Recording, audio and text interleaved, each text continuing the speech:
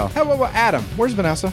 Well, since me and her are doing a segment on Roll for the Galaxy Rivalry, her agent says that she's not compensated for more airtime than that, so...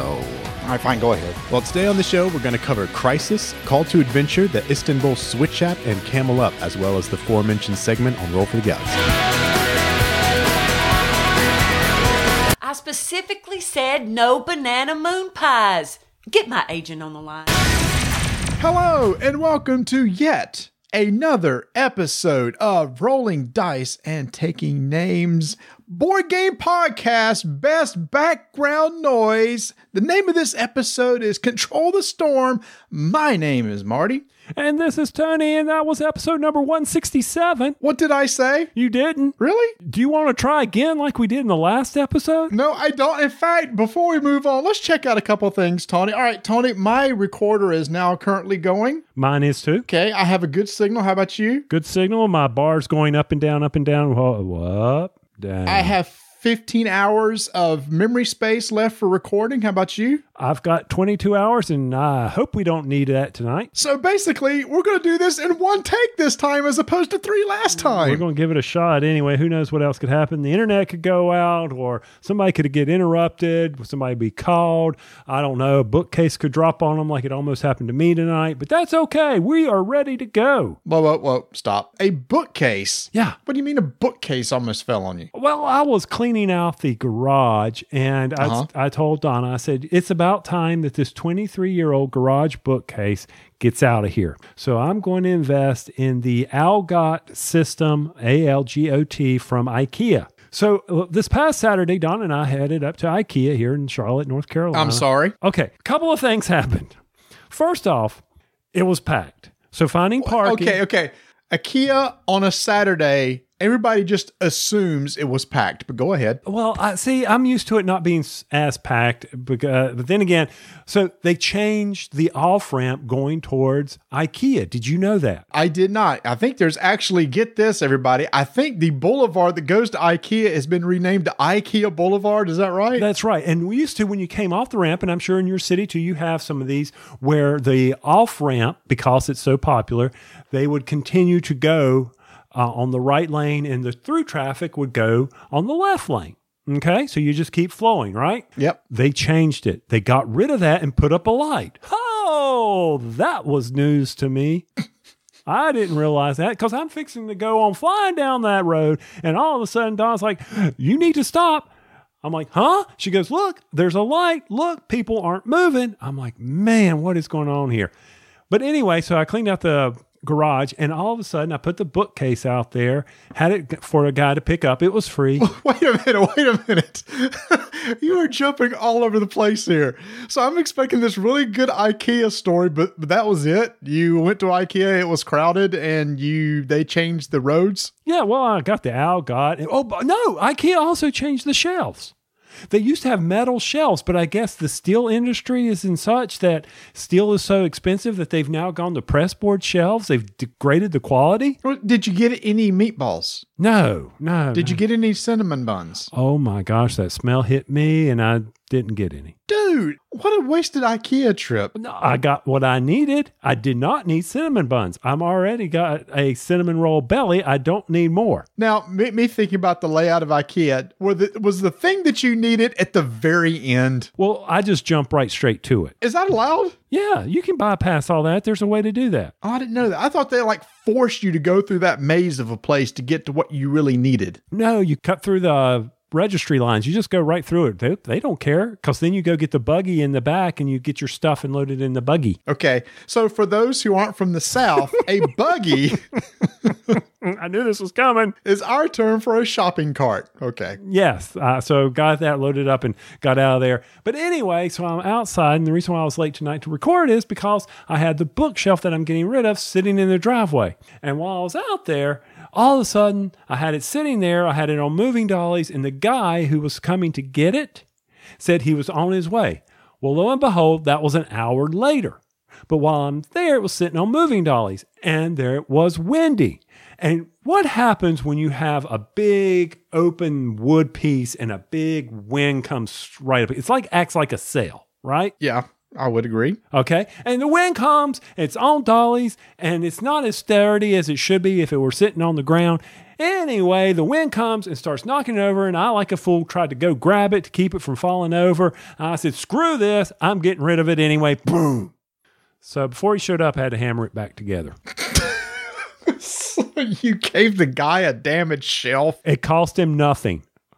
It was free. Okay. It was a bookshelf. He can have it. I wanted it out. He's going to be upset when he starts putting stuff on it, just starts falling apart. But anyway, that's what happened to me tonight. That's why I was late recording. See, I have a reason for being late. The Gamma show just ended last week. Did you happen to see anything that was announced that you're interested in? You know, on our last episode in 166, we had Justin and Rob on from Restoration Games, and they revealed their whole lineup. But the big thing was Unmatched, and it seemed to get a lot of buzz last week. Well, to answer your question, no, I really didn't pay attention to the Gamma news. That's what you're for. I expected you to come on this show and say, hey, did you see this? Well, let me tell you about it. Let's see. Well, there was one announcement I'm kind of giddy about, but you won't care. Oh, let me guess. Let's see. Some video game. No, not from Gamma. Some Funko thing? Nope. Okay. I know it's the Gamers Association. Anyway, what is it you're giddy about? Warcry from Games Workshop. Oh, Warcry. So I knew that would light you up because Warcry is what for us in our board gaming history? It is like the fourth card game we tried that we really enjoyed. We loved the formations. We loved most of the art on those cards. It was one of those games where we were like, man, this is really good. Oh, look, it got discontinued. Remember who made it? Warcry was by Sabretooth, wasn't it? Yes, it was. Sabretooth Games. That's right. Yeah, that was one of our, actually, Tony, probably one of the first times we ever did anything in the Games Workshop universe. Mm-hmm. It was still new to us. And remember, there was a game store inside our local mall, and they had people playing Warhammer Fantasy there. And that was one of the first times I ever saw the Warhammer Fantasy miniatures there. And get this, I ran across this the other day because we're cleaning out the storage area. I have a Warcry t-shirt. Where in the world did you get a Warcry t-shirt? I don't know. I must have signed up for something or something like that and got a Warcry t-shirt. I thought that was pretty cool. From Gamma, what caught my eye was some tweet from Rodney Smith. Check still in the mail, Rodney. About they lost his luggage. He had to take Chaz shopping at the local Plaids R Us. That's what caught my eye.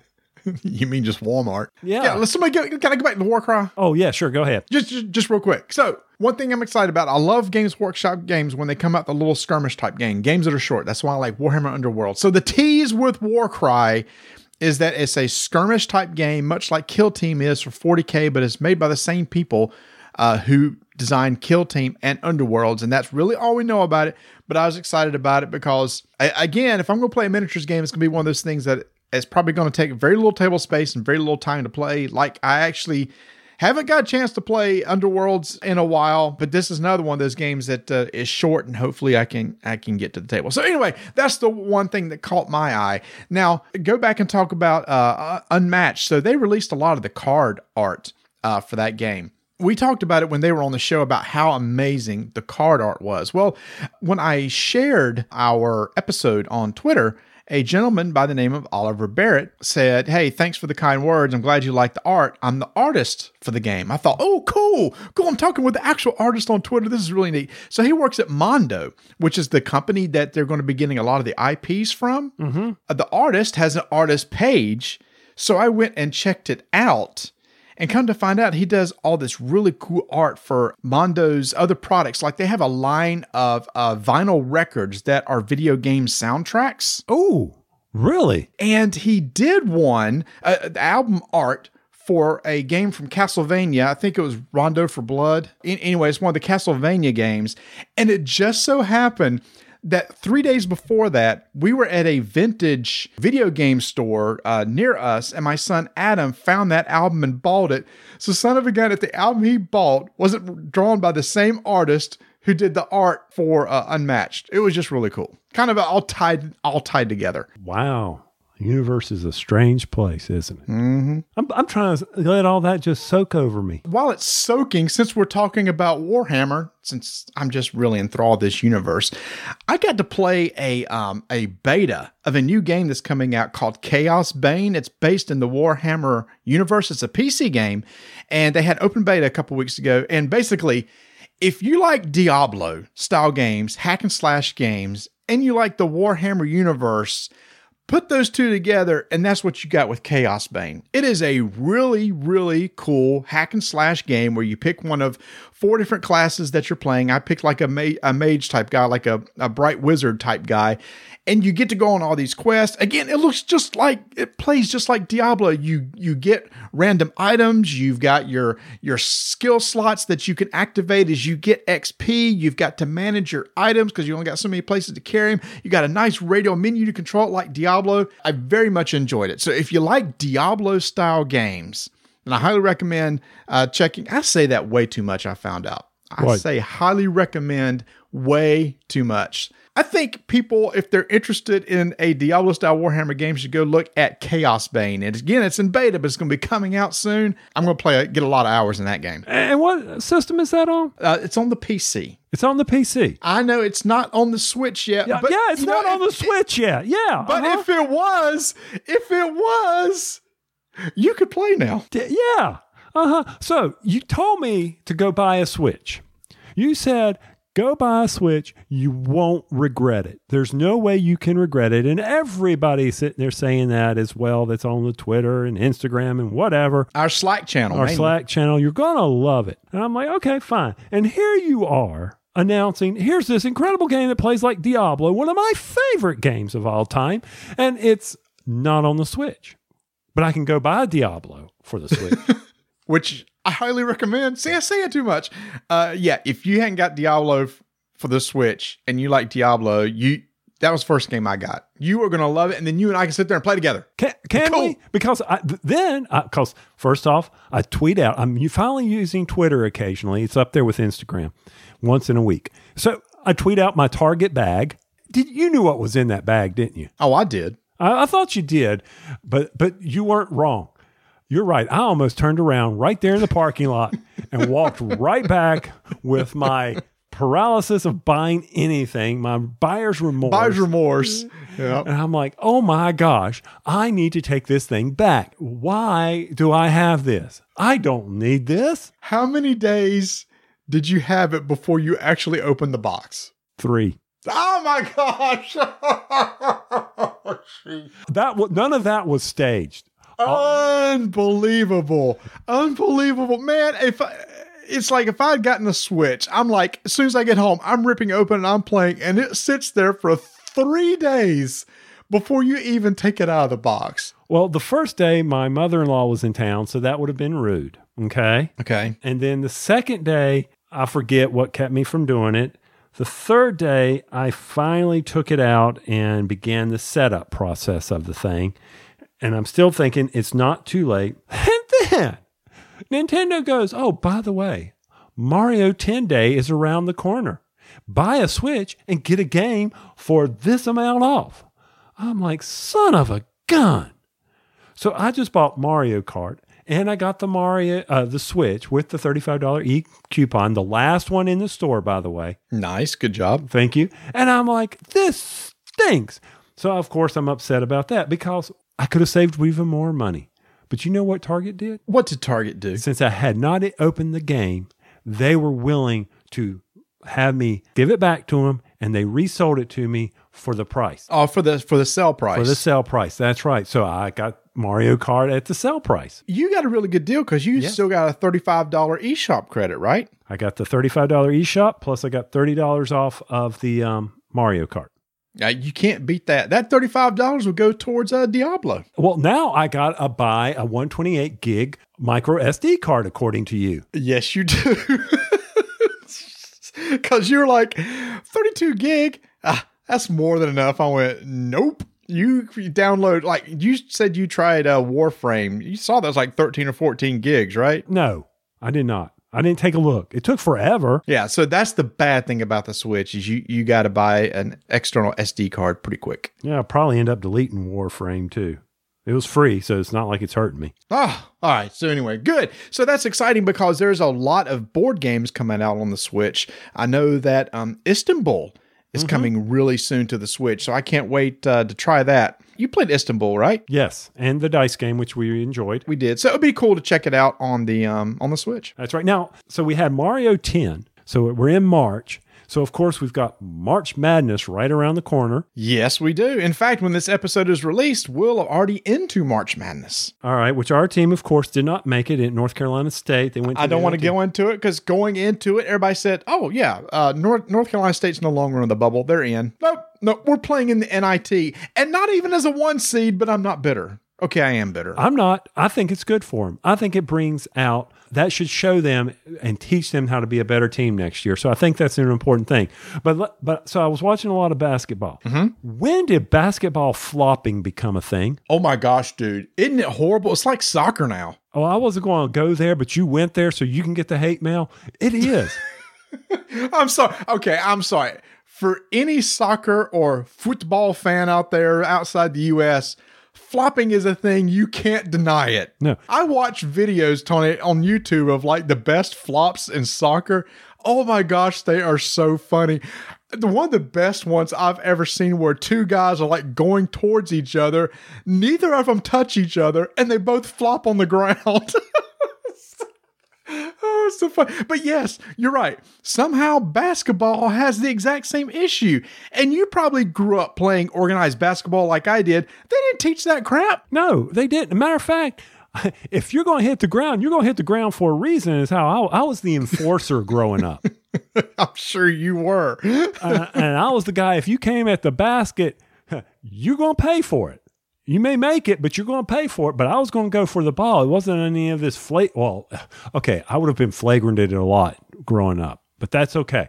Well, that's a new rule too. So. Yeah, but I was watching that and I'm like, really? He's getting a foul call for that? Oh my, these are touch fouls. If that was on the playground, that stuff wouldn't go. There'd be a fight. No. And some of them are not even real fouls. I mean, no, I agree. It's like you get touched on the hand or something, all of a sudden they're on their back, and the ref's going to call it. Well, that's why they do it, right?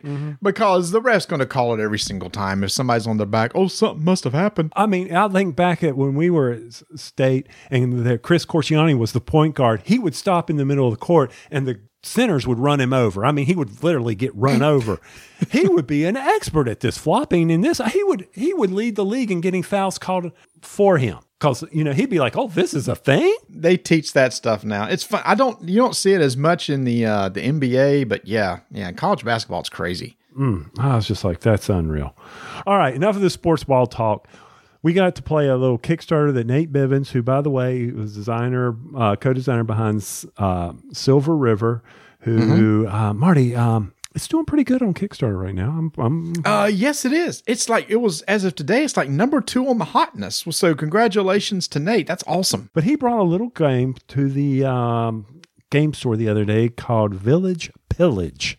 What kind of mechanic would you call that where you are, the whole design behind the game is that you're trying to collect, I call them beets. Some people were calling them turnips. They were purple, so they're beets to me. Well, you got to collect turnips, then you'd sell them and get relics. Okay, it's pasted on theme, plain and simple. Yeah, I don't know how beets turn into relics, but yes, that's what you had to do. And there was a different cost. Like the first one cost like 8, the next one was 9, next one was 10. They kept going up in value. And everybody had the exact same hand of cards to start out with. And it's one of these mechanics where I like where you play a card to your left and a card to your right. And it affects that person on the left and right. And likewise, they're playing one back at you. But you have different effects. Like there's one that's an attack where you steal things. There's like a defend card where if you play it at the right time, you keep them from stealing anything.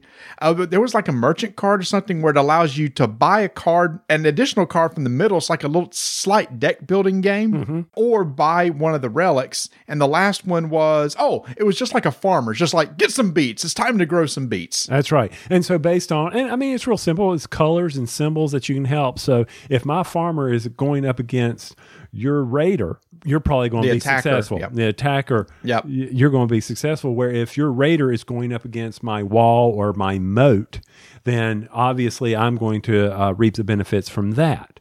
So, yeah, I mean, I enjoyed playing that. And I gave Nate a hard time because I mentioned to him, I said, this is just dumb luck. Just whatever cards you play.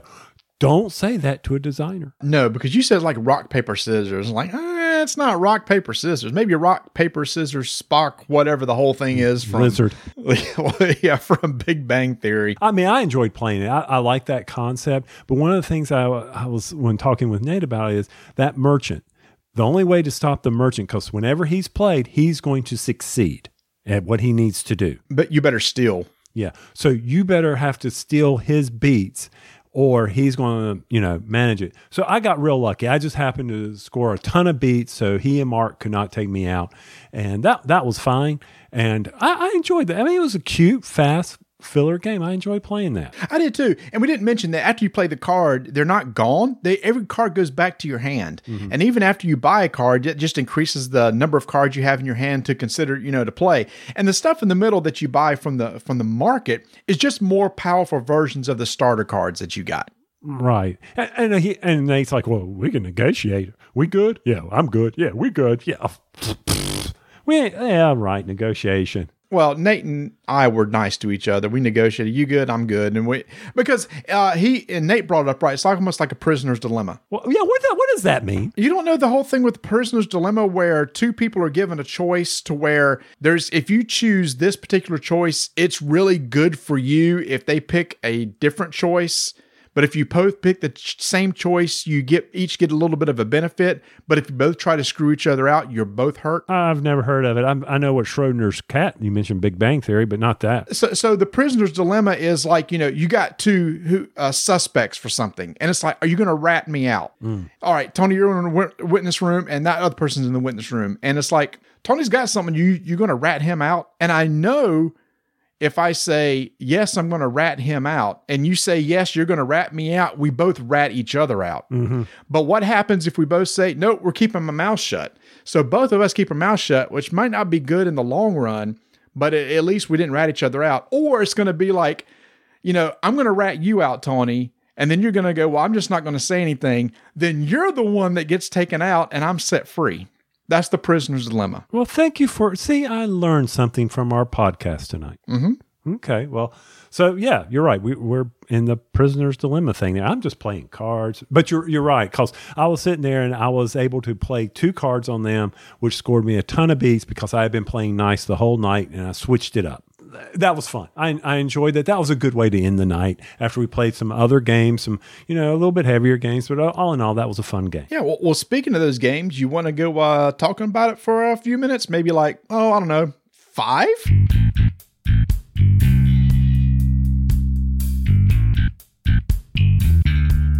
If you're looking for great organizers, you need to go check out Broken Token over at thebrokentoken.com, as each and every week they're putting out brand new things. And one of the latest things they put out is an organizer they call the Magical Mouse. Tony, do you have any clue what this might be an organizer for? I do. That's for Mice and Mystics, which I have sitting on my shelf that you've yet to play with me. Is it good? Once again, it's one of those games that's on the shelf of shame that I tried to play it. Got it so long ago that it was before everybody else was jumping on the board gaming wagon at the house. And I said, I've got to get this game. But now with that beautiful organizer, it will make it that much easier to actually possibly get it out. I pull out that organizer, I pull out that board, and there's the organizer. Mice and Mystics organizer. And they actually have an organizer for the expansion where it all fits together in one box, because those guys over at the Broken Token know how to do some mechanical engineering to get everything to fit well into the same box. So if you're interested in the Magical Mouse organizer or any other organizer from the Broken Token, go check out their site at thebrokentoken.com.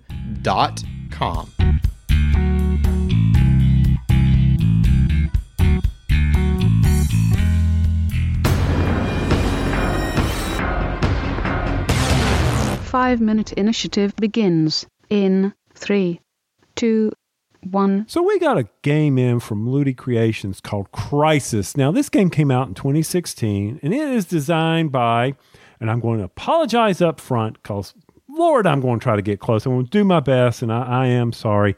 Pantelis Babalis and Sartorius Centilis. In this game, you're trying to get the most victory points, aren't you, Marty? Yeah, you are. This game was on Kickstarter, and it came out just recently coming out to retail. Even though it's been designed for a while, it's been kind of moved around to different places. And Tony, I first got to play this game last year at Origins. Rodney Smith from Watch It Played taught it, and I absolutely loved it because number one, it's a worker placement game. Yes, it is. It is an engine building game. Oh yeah. Put those two together, and it's something I'm going to be interested in, which is why when we got a copy, I couldn't wait to show you because I thought you might be interested in it too. One of the neatest mechanics at all, Marty, is that you have this series of time where you have to keep the economy growing in Axios, I believe, is it? Axia?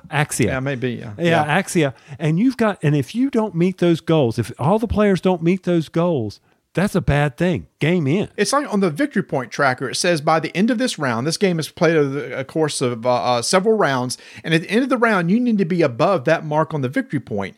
And if you don't, what you do is you sum those above, sum those below, and there's an economy tracker that will move up or down based on how well you do.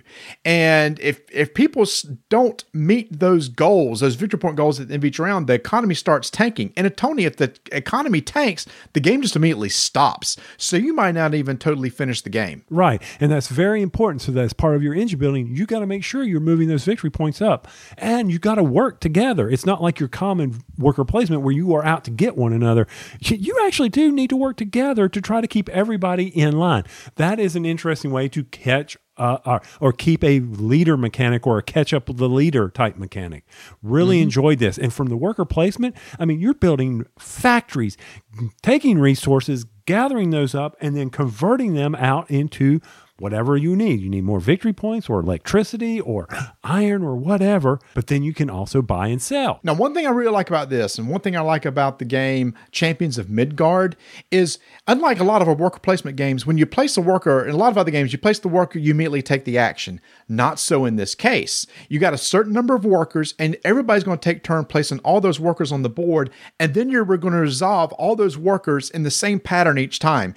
You're going to start at the top of the board and work your way down through each different action. So at the early on in the game, the action could be just to get some money so that you can hire workers, so that you can buy a building card, so that you can then buy resources to run those buildings and assign those workers to, then run those buildings, which generates an output, which might produce goods that at the very end of the worker placement phase, you can sell those goods for victory points. I just love that sort of system where you've got to be careful when placing your workers because you got to think, all right, if I place a worker here, then that's going to give me enough money that I can use that money to buy this building, which is good. And now that I have this building in place, do I have electricity to run it? No, I don't. So I need to make sure to have a worker there so I can buy electricity to apply it to this building because lots of times I end up screwing myself because it's like, oops, I didn't have enough stuff to run that building. I think for me, I enjoy playing this game. The end with the tanking of the economy was very different. I wasn't prepared for that. So I think, the more plays I get in with this game, the more I'm going to understand that you've got to look at those victory points and certain types of building are a necessity and you better work together or you're going to be in trouble. Now, probably the biggest negative, I think, Marty, for me was at first it was the trying to get your own economy up. I kept worrying about that and I overstressed that. And I think that's what hurt me at the beginning. That to me I felt sometimes that there was too much stress in that. But for me, I enjoyed the game. And for me, probably the biggest negative was, and this happened in a couple of different games I played, people who knew how what they were doing and how they were playing. Like when I taught you guys, I'd played the game lots of times before and I kind of knew what was going to be going on. What happens is if the economy tanks, and the game ends, if whoever is above that victory point marker that's moving each round, they're the only ones that can possibly win the game. So I didn't care if I helped you guys or not because I was the only one above it. So I knew, I don't care. I let the economy tank and I win, which kind of stinks. because that's one of those cases where everybody didn't work together, and then I benefited from not working together. But I think it's one of those things that the more you play, the less chance that's going to happen. This game has multiple difficulties. If you don't want the economy to tank that easily, you can play on the easy version or all the way up to hard. Like I said, this is one of those games that has worker placement, a lot of things I like in it. I love the resolving each worker at a time. If you haven't had a chance to check out Crisis, you can always go check out Rodney's how to play video so you can see how it works, and it should be out now in stores. Crisis from Moody Creations. 5-minute initiative is complete.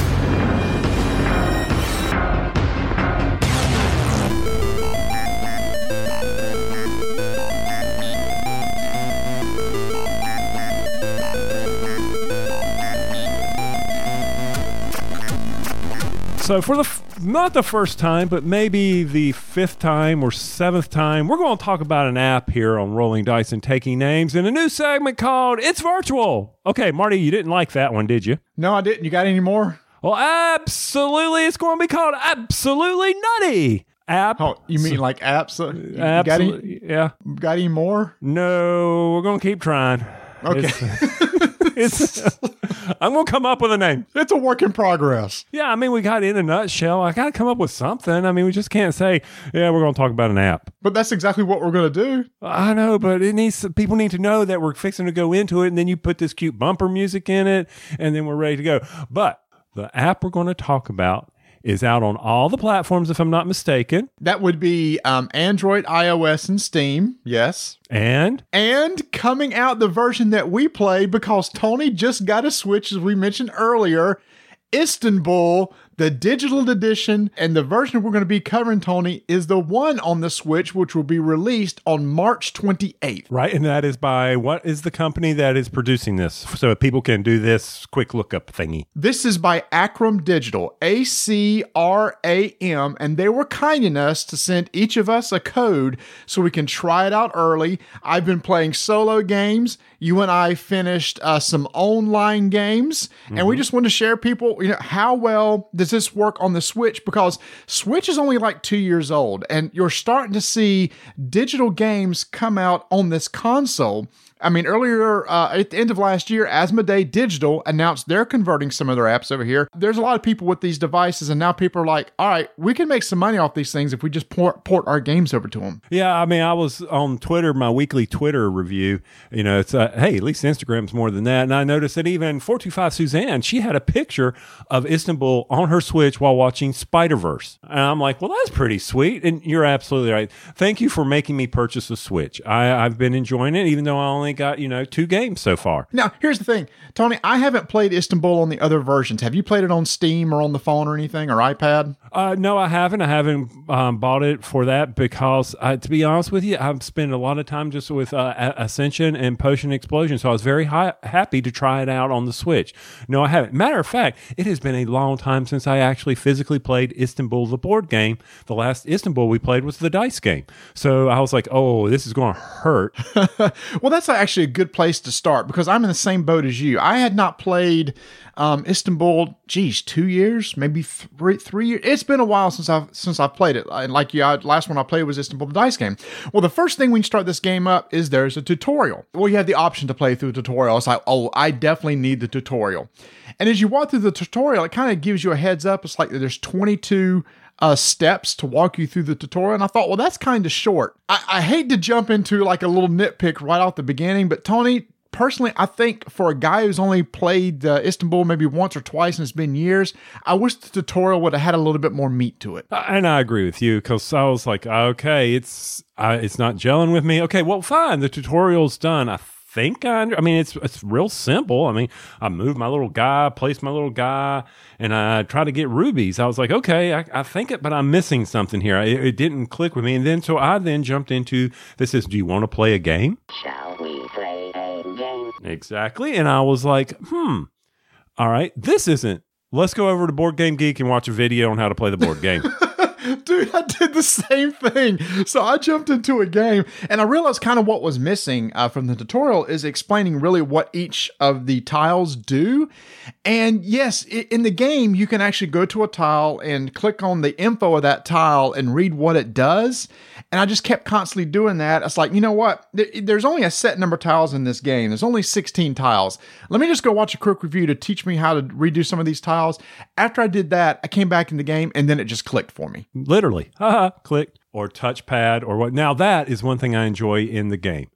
For, on the phone, if it's on a small screen like that, sometimes my big old sausage finger can't get to the right screen. But for the Switch, I really liked how I was able to zoom in and zoom out on the board now. And I really like how on some of the controls, if you try to hit a button, it shows you which buttons to press. Did you notice that? Like press A for this or B for that. It would highlight them. They weren't always there. I said, oh, that's pretty neat. So overall, the graphic interface and the GUI I thought was very well done. It was very bright. I will admit now some of the fonts, the readers were out. I had to get the readers out. That's just because we're at that point where we have to put them on. With just regular old Vision, once you put those on, everything looks crisp and clear. Some of the user interface I kind of had to get used to, especially when it came to when you drew cards and could see what the cards do and then discard cards. That took me a little while to figure out how to select the card I want to discard and then go down to the bottom and discard it. For some reason, that was just had a little mental block there. But one thing I like, Tony, and you probably noticed this too, when you had cards in your hand and on your turn, you could play a card anytime you want. Did you notice at the bottom it said, hey, if you use the right arrow, you use this card. Use this down arrow, you use this card. So it kind of gave you a heads up of what cards you had without actually pulling the cards up. No, I didn't. And that was the other thing. Okay, so I didn't notice that, which is probably why you beat me so bad constantly, is because I didn't use my cards. But I did like how when it wasn't my turn, and I'll get to my biggest pro, is the fact that I can look at my bonus cards. So while I'm waiting on my turn, I can look at the bonus cards to remind me. It's not like your turn's done, you don't get to do anything. I was able to scan the board, look at the cards. I was able to plot some strategy. And I appreciate that. But my biggest pro, and for all apps for me, when I do online play, if you do not have asynchronous play, you're dead to me. Amen. Amen. I 100% agree. And when I asked them, when they said they was going to send us a key, I asked, first question, asynchronous play? And they were like, oh yeah. Asynchronous play. I was like, all right, we're in. Because that's the way I play too, Tony. And when you set up the game, you have a choice of asynchronous or synchronous. And so I thought asynchronous, I sent you an invite to play. You jumped in. And unfortunately, with the phone, you could probably have it set up to send you a notification when it's your turn to move. Mm-hmm. With the Switch, it's not that way. So lots of times we would text each other and go, by the way, it's your turn. Right. Asynchronous, thank you so much for putting that in there. When you set up the game, you mentioned that you didn't have a way to set a time, so I'm not sure when I would have timed out. If there was, like I know in Ascension, I can set 28 days, 14 days, 7 days, so many hours. But on Istanbul, you said you didn't have that capability, right? No, we did not. Okay.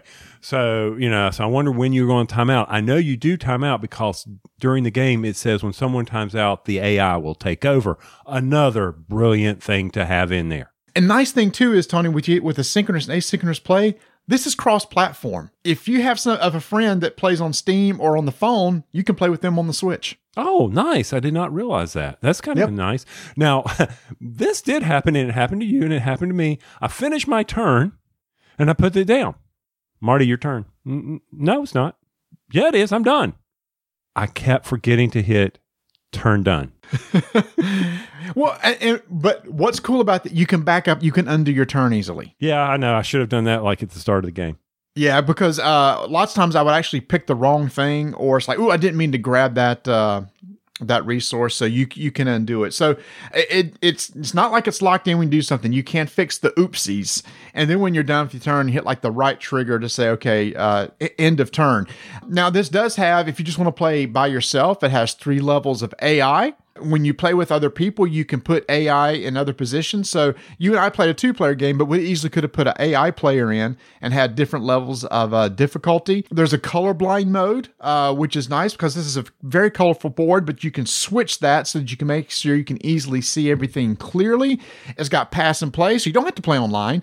We can just sit here on the couch and take one switch and pass it back and forth. Tony, I think this was a good implementation of the game on the Switch. And I know people are like, but why you got an iPad, why play on the Switch? My mind is weird in that I'm not going to carry around an iPad all the time, but now my Switch is my gaming console, so I'll carry it around and put it in my book bag, and I want to pull it out and I want to play a game. Well, I may want to play a board game on it. I'm just wired differently, I guess. And for me, I mean, I think as I get into the Switch, I will probably add games that maybe like Donna doesn't want to play, because my iPad is the application where she and I share. We're playing Potion Explosion and some patchwork and things like that. It's whatever console works for you, but I agree with you. Carrying my iPad around versus having my Switch in my computer bag is so much easier. And so I'm with you. I'm probably going to start switching over to the Switch and go with that. So also, other than the iPad, screen size is a big thing. On my phone, it's not that game would not work for me. And I was like, okay, let's keep moving up the iPad. It would definitely work. And then of course, but then I can't plug the iPad into the TV. I'm sure there's a way to do it, but I don't. But the Switch, I can easily get it onto the TV. So it makes it, even if Don and I are just happen sitting there on the couch and we would want to do that, because some no-name teams are playing in the NCAA right now. Yep. Because my team made it to the NIT. That's fine. we can play it on the TV. That's one of the nice things about the Switch. And one other thing about this app, it does have you different. With the original game, you can set up the tiles different ways. They offer you that same option in here. You can do short pass, long pass, put the tiles in order, or do in random. So there's multiple setups for the game. So everything you can do in the board game, you can do in this one. Now, I think one of the big things, Tony, is going to be the price. When you look at the cost of the apps on the phones, it's around $7 for Android and iOS. It's $10 for Steam. But it is going to come out for $19.99 on the Switch. Now, I don't know why. I did not ask them why it was so much more expensive, but maybe it costs more to put a game on the Switch. I'm not sure. So that may sway you which way you want to go, but we're just looking at the Switch version, Tony. I will say I think they did a fantastic job for putting a board game on the Switch. It looks exactly like the board game, but there's enough to it where it's not like a carbon copy, where they add enough of the graphical stuff where it still feels like a video game, but doesn't totally pull you out of the fact that it still is a board game. Yeah, and I mean, the difference in price, I mean, I'm sure it's economics based on how many people do you think, is it a loss to put it on the phone for $7, but think how many people have that phone. But remember, that doesn't matter because it's cross-platform. I agree with you, but why would you reduce the cost? I mean, for me, versus having readers with me constantly, I'll definitely on my phone, I'd have to have it, the cost of the eyeglasses. I can understand that. Yes, I enjoyed it. I can't wait to play you again. I will say, do not start a game with 2 players to get with me again. That just wasn't as much fun as I thought it would be. I think we need more players. All right. Well, I actually have invited you to a game, so I'll cancel it and add in an AI person to play along with us. How does that sound? And I think that's a beautiful thing. All right. So that is Istanbul from developer Arkham Digital, out March 27th, 1999 on the Switch. If you get it, let us know, and you can come in and play a game with Tony. And Tony, this was our inaugural episode of Lord. Are you actually going to say absolutely nutty? I was getting ready to say it, but you did, so thank you.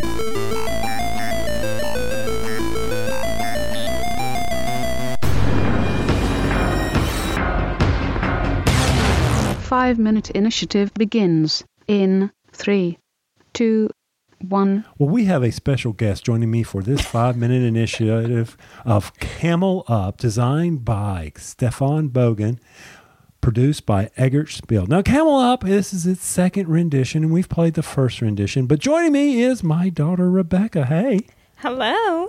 And she has doing this because she has to pay for her dinner tonight. Mm-hmm. And overall, Camel Up, for those of you who've never played it, it's a very simple betting game. Person with the most coins wins, or victory points. Would you agree? I agree.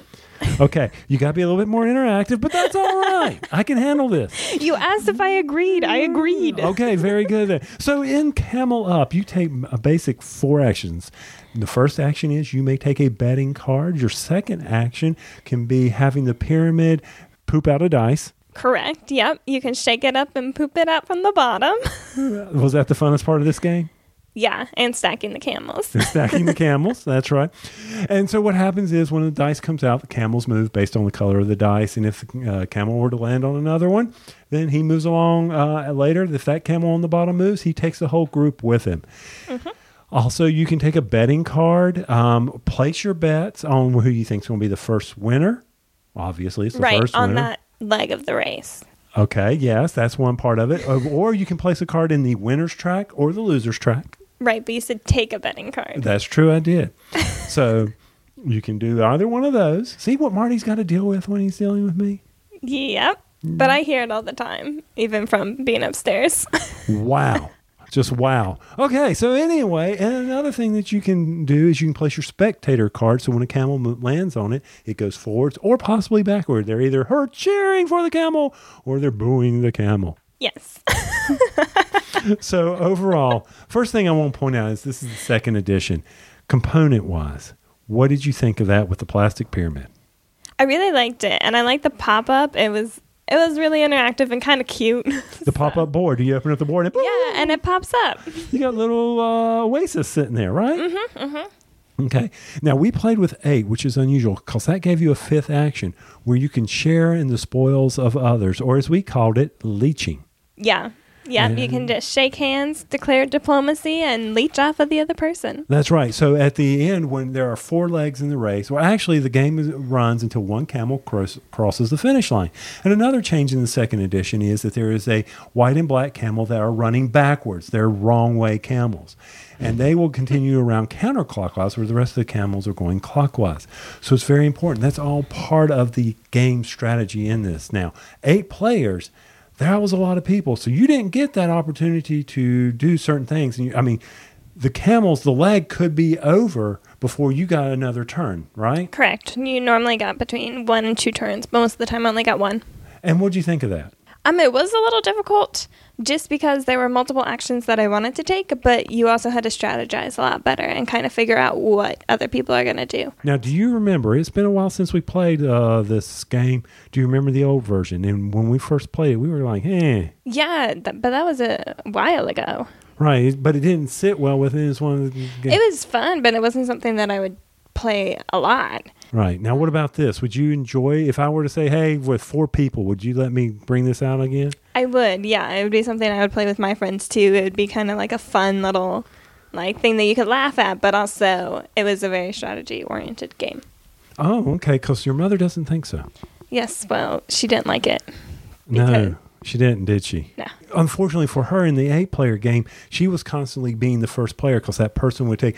During the game, if they take the poop the dice out token, the last one, is to your right, then you're the first player. And in an 8-player, she only got to do 1 action, and it was not to her advantage to be the first player to go in an 8-player. Yeah. Because a lot of things were determined in the later round. Correct. And she was the first player at least 2 to 3 times. Right. Out of the 4 times we went around. It was very disadvantaged to her. Mm-hmm. Because she couldn't say, well, I want to share spoils with that person because no one had done anything. She couldn't really take a betting token because it wasn't available to her. She didn't know who was going to win.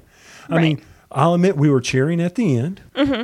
We were cheering for the dice to come out of the pyramid. We were all very excited. So should Daddy keep this on the shelf? For right now, yeah. For right now until something better, or until you get to play CO2 or some other game? Yeah, cytosis. That's what I'm all about. All right. Well, that's it. That was Rebecca reporting with her daddy on another 5-minute initiative.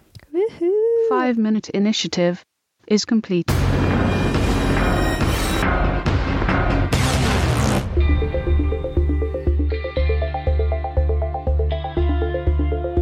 Are you ready for something new in your board gaming life? Yes. Are you tired of playing the same old thing? No. Well, if you had answered yes to this, is this like one of my flowcharts, Marty? Or you go yes, no kind of things for a board? Anyway, go over to miniaturemarket.com where they have all the newest and greatest games in their selection, as well as they, of course, got the drop going on. Got to pay attention to that. You never do know when a game's going to be sold out. But one of the neatest things, Marty, I'm going to give you a hint when you're at the miniaturemarket.com.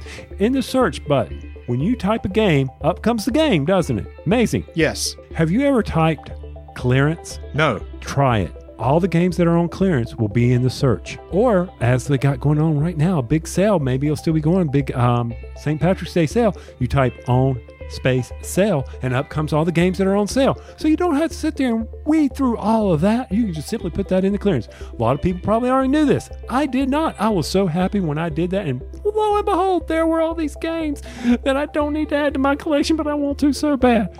Be sure to check out miniaturemarket.com.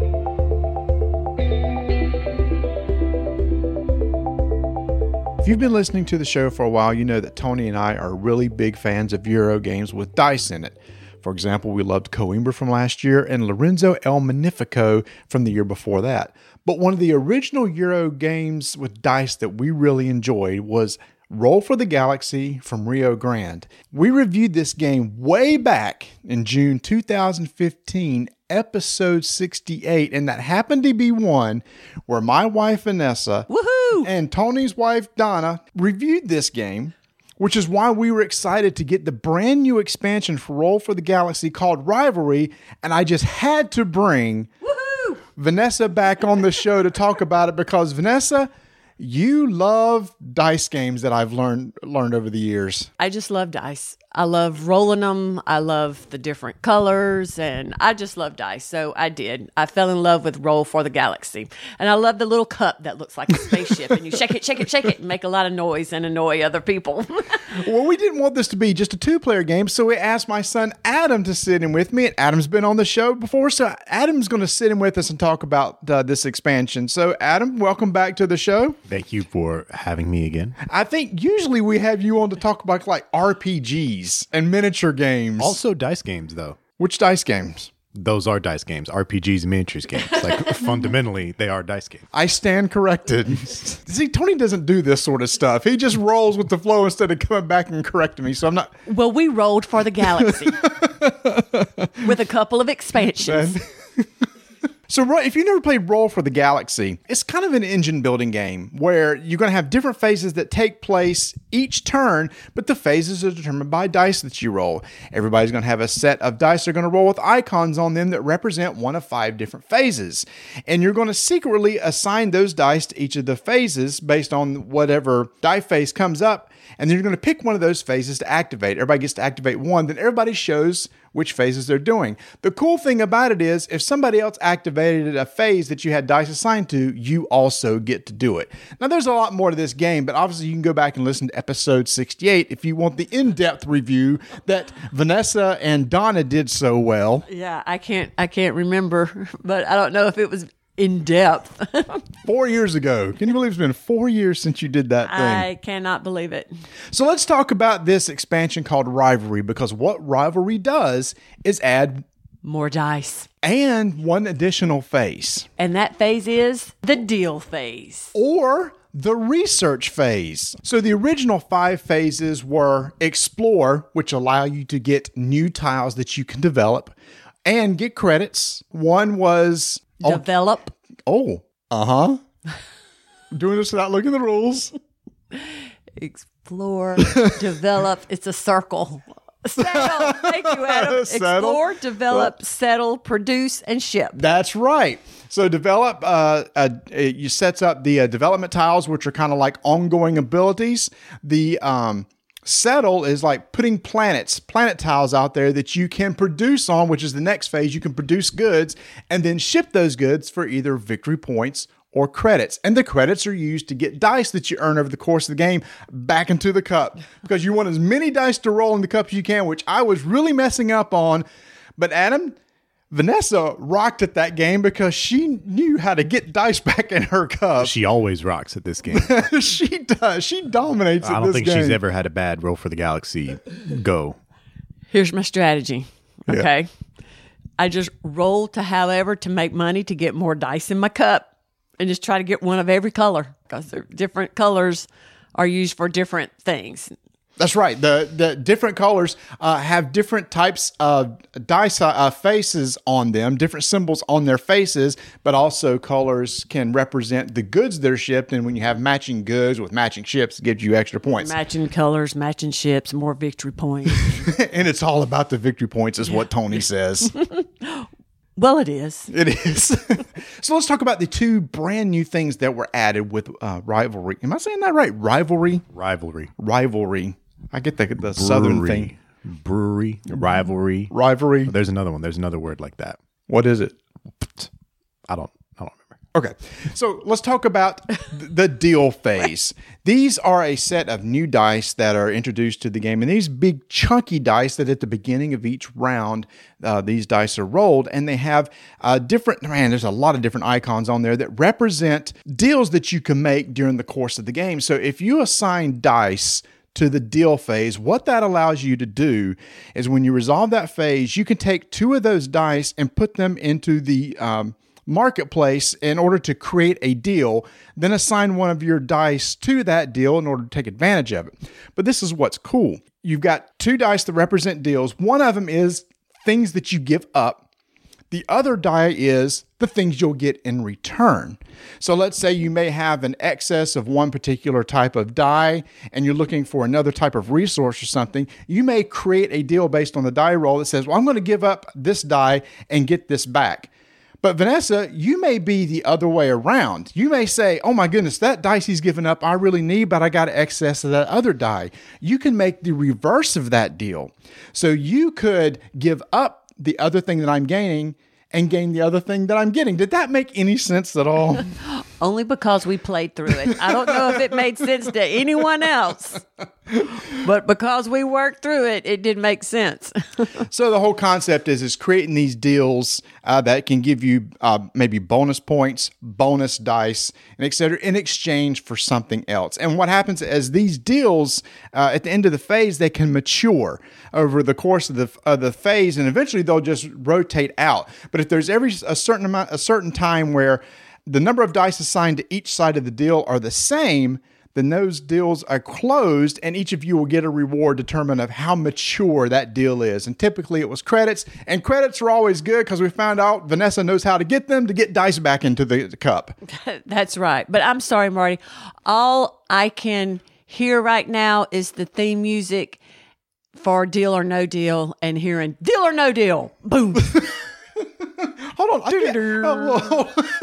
You mean this?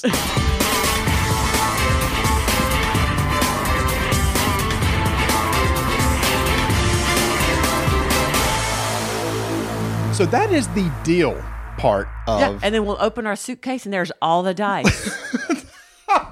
From the base game. And I could see Howie Mandel, like, Vanessa, open your case. And then there's a tense moment. It's like, and she peeks into the case and she's like, oh, you blew it. It's like, no, you didn't blow it. All right, okay, we joke, but somewhere there's a game designer listening to this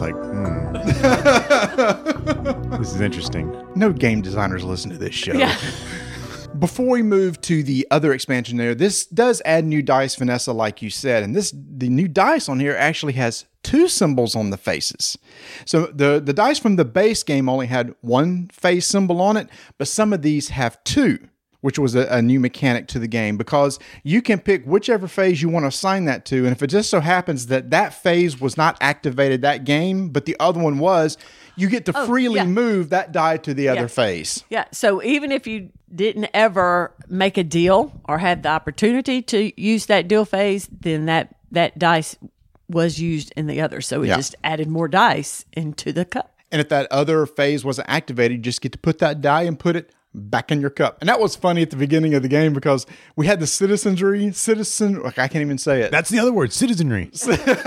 Citizenry and the cup. And we kept putting them in the wrong place. No, that goes in the cup. No, that goes in the citizenry. It was just a comedy of errors at that point, like this segment's going right now. All right, let's move on to the other expansion in this game. Now, this is the orb game.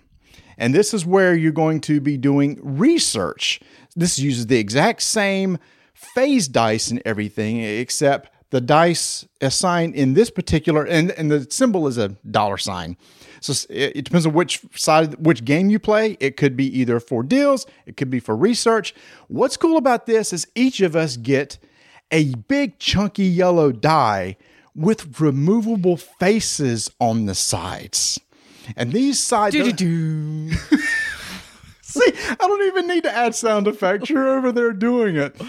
And these basic faces will give you things like, hey, this activates a research phase, which gives you a free upgrade or it gives you some credits. Everybody has a basic same die. But if you assign dice to the research phase and it's activated, what that allows you to do is remove one of the plastic faces from that yellow die and replace it with another face. And there are a lot of different faces that can be replaced. There are exactly 18 or 19 different faces that can be changed on that die. And what that allows you to do is create a unique die that you'd roll each turn. And that alone was enough. There didn't even have to be a game to go with it. Just a bag of dice with removable faces and that you could just sit and click them in and out and in and out. And there's even a little tool for removing the little die in there. Yeah, so that really was very neat to be able to do that and basically customize it to how you want it. Yeah, so if you were really big into settling or developing, you can actually add different die faces to that big yellow die that may reduce the cost of developing or reduce the cost of settling or give you some benefits when you explore. There were some immediate benefits for just immediately giving you credits. In a lot of ways, it kind of fixed the issues I had with the game, the base game, the most, because I felt like it was always kind of hard to get dice to do what you want to do because they have like different count of what's on their sides. Like some die do more development, some die have more settling. So you always had to go through these roundabout ways to get the die you wanted. And there's also an element of randomness to it because when you pull out a tile, you pull it out at random. So you might not get the thing that gives you the die that you want. So it's nice to have a way to get what you want to happen easier, especially in a game that depends on randomness and dice rolling. Oh, that's a very good point. Because many times we were drawing tiles, it's like, oh, it's like this one's okay. Yeah. And then like Vanessa would draw the tiles like, that tile's much better than the one that I got. Or she just knew how to use it better. No. I just explore, make money, develop. She's being humble over there. Get those planets out there. But she rocks at this game. Listen, roll for the Galaxy in any social deception deduction game. Like that's a whole nother segment, Adam. The way she manipulates people in social deduction is I am never the spy. I am never the werewolf. Ever, ever, ever. That's it. Okay, move on. Okay. We're talking about Roll for the Galaxy. We're talking about dice tonight. This expansion, if you like Roll for the Galaxy, to me is almost a must-have because it adds a lot to the base game. A lot. Because there's the base game is solid. But adding these two additional things is it adds some more meatiness to the game. It adds some more complexity if you're looking at that. Like Adam, like you said, that one with the orb, the research actually could remove some randomness or mitigate some randomness. It's a little more strategy. Yep. And with the whole deal concept, it's like maybe you can create these deals that will help you generate points or credits, etc. And like I said, we talked about each of these, but there's actually a way that you can play both together. And you decide that when you assign that die to that phase, you decide, is it going to be a research or is it going to be a deal mechanic? So this game has not one, not two, but three basically new modes involved with it. And I think both of y'all just said it in a nutshell. Squirrel in a nutshell. Yeah, but this segment isn't in a nutshell, but go ahead. No, it's not. Whereas if some people thought that the base game, like Adam said, was random and it just relies on the roll of the dice, then the expansions add the strategy that you're looking for. And there is strategy in the base game. Don't get us wrong. Oh, no, yeah. Because that's how Vanessa... Mom has perfected it. Yes, because that's why I thought, okay, Adam, we'll add an expansion and maybe we can throw a twist in there. And she went, no, I'll just beat you all this do. Oh, yeah, okay, she did beat us. But what was cool is, what's great about this game, I think you mentioned this too, Vanessa, after we played, the score's always close. Always close, within 3 or 4 points. Every time we play this game, and even with the expansion, the scores were always close at the end. Yep. So I think that's really good that we never had this runaway leader situation. So this is Roll for the Galaxy Rivalry, which is going to be coming out soon from Rio Grande Games. Roll for the Galaxy is one of those games on my shelf that whenever I go through and start purging games, Vanessa said, You better keep your hands off of it. That's the one. That is the no-touch game. That's like, you could purge games. We need to make room and I feel stuff. like everyone in our family has a no-touch game. What's your no-touch game, just out of curiosity? Oh man. I'll put you on the spot. Uh-oh. Can I tell you Travis's instead? I know Travis's Arcadia Quest. Oh, okay, yeah. I'd probably say Pandemic Legacy or Detective, but I mean, those games are you play once, so. Except with the expansion for Detective, which is now coming out and is shipping from Portal Games, LA Crimes, which is an 80s themed detective scenario. Oh, that's pretty sick. Oh, now you got to cue some kind of 80s music. I've already told Ignacy, I got a members-only jacket in there that I will be wearing when we play this. But she's just rolling her eyes over here. Can't even think of anything to say. Hey, you got some 80s stuff in the closet you could put on too. Yeah. Yes, I do. Earrings, leopard print jackets. Yes, I got it. Again, Roll for the Galaxy Rivalry, if you're looking for it. This is the second expansion to Roll for the Galaxy. We never got a chance to play the first, but I'm glad we got to play the second. This will sit right beside Roll for the Galaxy, and probably another one of those things that will not be able to be touched. And it's been too long to have you back on the show and review a game, Vanessa. It's been a while. I know, and I just thought of the song. It combines the no-touch rule plus the 80s. Can't touch this. Cue it. You can't touch this. You can't touch this. Oh gosh, now she's over here dancing. Look, I'm gonna have to get out of here because she's gonna start dancing around the room in a second. You're not gonna be able to hear a thing. All right, guys, thank you so much for coming on, and let's go play some Roll. Woohoo!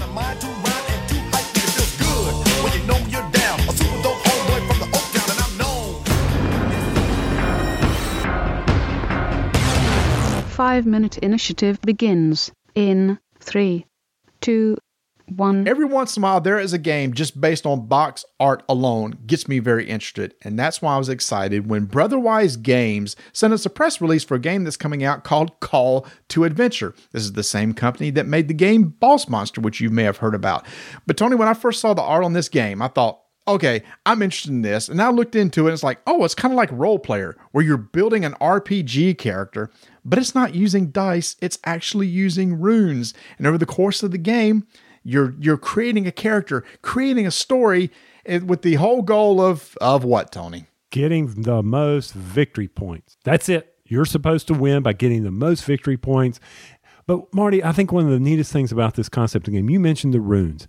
You're building your character up along those runes by developing the various traits in a role player, the charisma, the wisdom, and those associate to the runes. In order to build your character, there are 3 stages. And in those stages, the first one is, what type are you? I was a warrior, Marty. What were you? I was a bard. So I already started out with good charisma, and you probably started out with some basic strength, right? I did. And it was very interesting that, so when on the Age 1 cards were out there, we were trying to cast runes or cast our lot to be able to either capture a trait. We didn't have to do that. You just picked up a trait. Not as beneficial, but then there were challenges or quests that you would have to go on to. And in order to achieve those quests, you would cast the runes. And if you were successful, it would change how you were developing your character. I went more towards the wisdom. Oh no, I was more of the charisma. So that's kind of how you impact it. And keep in mind, there were only 3 runes of each of the traits. So you had to say, I really don't need it this time. But all of that comes together to help build your character. For me, Marty, that was probably one of the most enjoyable things of this game, was just how those two interacted. And what you do is you get those cards, you put them underneath, like you said, and the more cards you get, they gave you access to more runes. Because as you get to the Act 2 and Act 3 cards, the challenges become more difficult. But now you've been building a pool of runes over the game. It's like, okay, sweet. I can roll 3 strength runes this time. Runes are just basically 2-sided devices or little plastic tokens. One side gives you a +1, one side gives you +2. And then you try to achieve that. And once you get 3 cards under like your first stage, your character is what? My character is a bard. The next one is like, what kind of bard is this? And you select these cards at the beginning of the game, kind of develop your character. But the last one is the destiny card. In-game scoring, which is a secret. Nobody knows what your destiny is. Nobody knows what your goal is. But over the course of the game, you can also get these cards called hero and anti-hero cards that you can use during your turn. Maybe they're an instant to help you out. Hey, give me +1 rune. Or, Tony, what I did to you was, oh yeah, Tony, why don't you re-roll over there? Because I don't think you can make that successful again. Oh, no. That's not what you were doing to me. You were playing the card that says you're going too far to the dark side. You wanted, which you were trying to do. Which I was trying to do because that was my character. I wanted to go. I was a crime lord that was taking over the Assassin's Guild. I knew that my end game was that I could not count the good side. I had to be evil and corrupt. And you kept pushing me up the good side. Come on, be a better player. No. You did that to Nate, and then I, in turn, played that card on Mark, where he had to re-roll. And guess what? He failed, kind of like you were doing all night. Oh, I couldn't roll with crap. But yeah, talking about that whole track, this is the corruption track. If you get too far down the corruption track, you can't use the hero cards. If you're too good, if you're too much of a goody two-shoes, you can't use the anti-hero cards. But if you're kind of in the middle of the track, you can use either. But though, depending on where your corruption token is, gives you points at the end of the game. Because once you get 3 cards under your first card, and your second card, and your third card, that triggers the end of the game, and everybody gets one more time around. At that point, you're going to add up all the XP that you've gotten. You're going to add up any victory points that you get from that final destiny card, and the person with the most points wins. But Tony, over the course of the game, we developed a story, and Nate said at the very end of the game, everybody go around and tell us about your character and the story that you created. And actually, that was kind of cool. That was fun, even though I thought it was going to be painful for me. I was like, oh my gosh, really? You going to... But I gave you some flavor text, heaven forbid. Now, Marty, you put this on the table and you put role player on the table, I am going to reach to Call to Adventure. I enjoyed it. It was fast. It was quick. I'd like to see how more of the cards interact. A lot of fun. I'd also be interested in, we pulled out the ally cards, so it'll be interesting to see how those come into play. All in all, for me, Marty, if you get an opportunity to play this, highly recommend it. See, I can use it too. Hats off to the artist, Matt Paquette. The card art is beautiful. Now, I believe some different artists contributed to this. It looks like it was like Magic type cards where there's different artists to different cards. I'm telling you right now, the card art in this is absolutely stunning. Right now, if I was to pick a game with the best art, it would be this one. This is Call to Adventure, Brotherwise Games. If you're looking for a game somewhat like Role Player, but you aren't casting dice but runes instead, please check this out because I too, Tony, will reach for this over Role Player. That's Call to Adventure. 5-minute initiative is complete.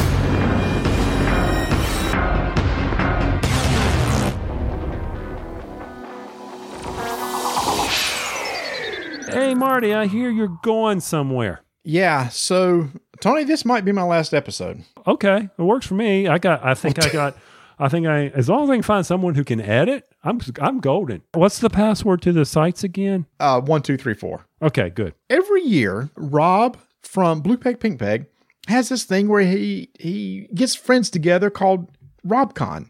They go to a little cabin in the woods. Isn't that what happened in Deliverance? It is. Okay. It is. Now, luckily, this is in Virginia and not the mountains of Georgia. Isn't that where Deliverance took place? Or Tennessee or wherever. But Virginia, still, it's all the Appalachia. That's true. So he has a lot of friends come out and go to, and they rent a cabin and they hang around and play games all weekend. So this is like one of those things where only like 15, 16 people can come. Well, it just so happened that some of the people that typically could make it could not. So he asked others and they couldn't make it. And then he asked some others and they couldn't make it. And then he asked me, Marty, do you have any of your friends that might be interested in this? And I told him. And so he asked them and they couldn't make it. So finally he said, Marty, would you be interested in coming? I went, yeah, sure. I'll come check it out. Thanks, Rob. Thanks for having me at the top of the list, buddy. So I'm going to be going out there for like 3 days into a cabin in the middle of the woods in the mountains, but I have no idea what to expect. I mean, I don't know. These people may be killers. I don't know. Oh, I doubt it. You'll be fine. You've seen Rob? He's kind of crazy. Yeah, I know he is. But so as Rob Davio said in our last episode, number 160, what number was that? 66? Yeah. 6. 160. There's a lot to unpack here. So first off, I like how you said how Rob told you to ask some of your friends. I guess your email went to my junk mail? Well, he said, any of your friends beside Tony? Oh, I see how this is working out. So the guy who he plays Ascension with online, he's good enough for that, but not okay. I see how this is playing out. Okay, I like this. Okay, I understand. And this is up in the okay. Well, good luck with this, man. I ain't coming looking for you. And I am just kidding, everybody. Rob, that whole story, I made that up. No, some people did drop out, and because I live close by, he was talking to me. Hey, I know I've talked to you about this RobCon before. Would you be interested in coming check it out? So I'm curious to see what this is. At least I'll get some games in. Hopefully the weather will be nice. David Waybright from Man vs. Meeple is going to be there. He plays disc golf.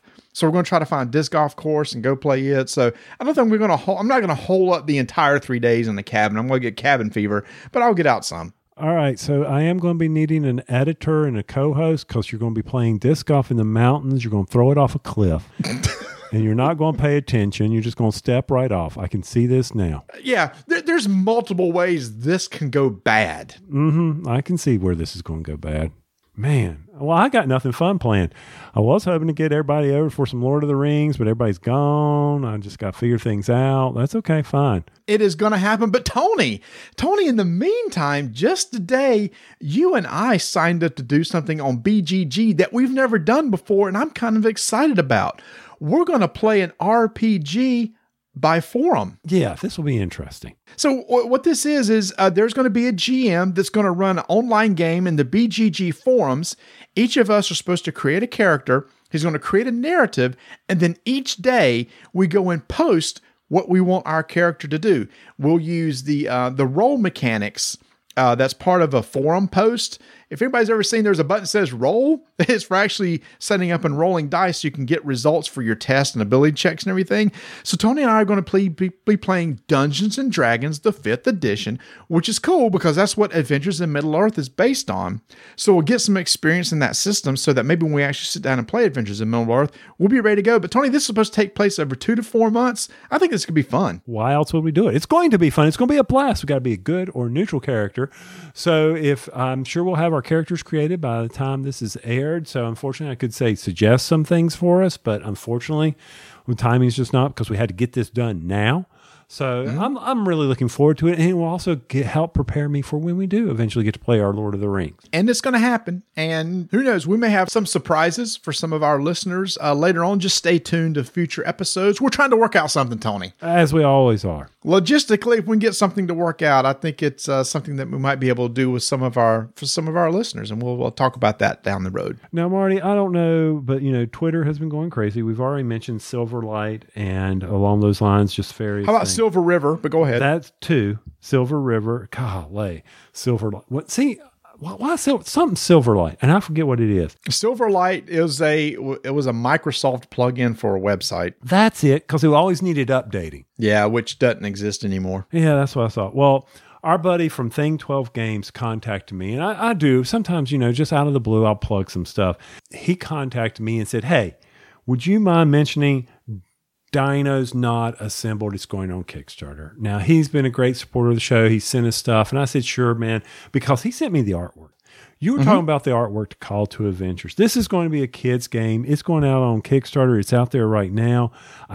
Please go read. I'm going to do the same thing. I'm going to go read about it. I just wanted to give him a quick mention because of just how much support he has given to our show. But the artwork, it's cool. I'll give it that. It's very kid-friendly, whimsical. I love the little dinos. They're so cute and cuddly. So it's the way I envision Jurassic World. Not the big dinosaurs that come and eat you. That's cool. Yeah. That's cool. So Kickstarter when now? Now. It is happening right now, and I wish him all the best luck from the Rolling Dice Taking Name fans. I mean, it's about, I think, I better not say. We'll just go out there and read the Kickstarter. There'll be a link in the show notes. See, even I can assign myself a show. Hey, I was just actually over here at BGG looking at the hotness because you mentioned Silver River. And still, as of right now, it's number 2. Get this, Call to Adventures number 4. Wow. So the game we just talked about is hot on the list. But Tony, I can't believe I forgot this. The biggest game announced at Gamma last week, as of this recording, is now sitting at number 1 on the hotness list, is the remake of the hot game Dune. See, yes, I was seeing all that. And I'm like, Dune. I just remember that as a bad movie. It was a bad movie, an incredible book, which I haven't read, but now I want to. This game came out like 1979. One time, Fantasy Flight wanted to make a Dune, redo it, and they couldn't get the rights. So that's how Fantasy Flight came out with the game Rex. So Rex is like Dune, but with a different theme. Well, Gale Force 9 has now got that license back. And from what I understand, some of the original designers from Dune are going to be working on this. It could be, if it comes out this year, could be the biggest game of 2019. It's got that much of a history behind it, and it's that good. See, here's where I'm a little off. I know Restoration Games, builds on our nostalgia and our childhood, right? Yes. So Dune, I guess I'm just not that into the sci-fi anymore. Really? Dune has carried that long? Yes. Wow. And it's currently being made into another movie, a good movie, hopefully. So it's in production right now for a brand new Dune movie. So the timing is perfect for this board game to come out. And Tony, Justin told us that Restoration Games wanted to get the Dune license and they just couldn't get it to work. But Gale Force 9 did. Yeah. Right when Gale Force 9 announced it, even Justin came out on Twitter and said, "Congratulations, we wish we could have done it, but we can't wait to see what you guys do with it." Okay. That'll be interesting to see. I mean, I enjoy the Gale Force 9 games. I mean, Star Trek Ascendancy. Another one that we need to get to the table, you and I anyway, but that one's kind of tough because of the 3-player requirement and long. Not that I don't mind long games. I mean, I'll play a long game every once in a while. Every once in a rare moon. Wait a minute, a rare moon? I guess that'd be blue. See, I did it. It's a blue moon. Sure. I don't care. You can mix your metaphors all you want. What I need to go do is go turn on my switch. You're not going to go taking names? You're not going Well, I thought you were going to go turn on my switch, then roll some dice, and then I was going to say it. So I thought there was more to it. So do we need to fix that part, or you just want to go with it? Let's just go with it. Let's end the show with that. Hey y'all, thanks for listening, and thank you for nominating us for the Board Game Geek Golden Geek Best Podcast Award. We would love your votes. There's only a few days left to vote, so go over to Board Game Geek and please vote for us. Also, you can follow us on Twitter at Dyson Names, Instagram Dyson Names, and join our BGG Guild 1589. Seriously, Tony, like every hour, I'm going to send you a message from RobCon, and if an hour goes by and you don't hear anything, call the police. Or do I just update the posting for I need a new editor? I'll miss you.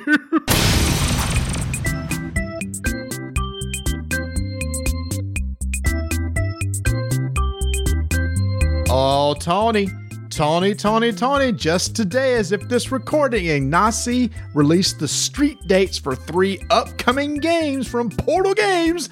The first one is the expansion to Detective, LA Detective, coming out on March 28th. Followed up, now Tony, this is the one you're going to be wanting. Mystery Tales expansion for Robinson Crusoe on April 25th. No excitement? Nothing over there? Oh, well, see, you teased me. I almost tweeted back to Ignacy today and I said, there's one missing on this list. Well, and the third one is an expansion to 51st State, which I'm excited about, to Allies, which is May 23rd. And where is Stronghold Undead? Where is that's it? That's a Kickstarter. So these are street dates for games that's going to be coming out that's not on Kickstarter. So this has nothing to do with the Kickstarter. So let's give them a break. No, I don't. All he had to do was put in a quarter. Prove to me that you actually have committed to 2019. Show me where you are going to commit Stronghold Undead to 2019. I mean, I now have 3 items for 2019 I can hold him to. But not Stronghold Undead. I can't hold him to that. I guarantee you 2020. I'm going to be giving out another squirrely. I know I am. Well, look, if you want to find out more about those games that are going to be coming out, and hopefully maybe other games like Stronghold Undead, and the new game he's working on for Gen Con, Empires of the North, you can go check out, what's the new website, Tony? PortalGamesUS.com. You thought I was going to blow that, didn't you? I did, because I couldn't remember myself.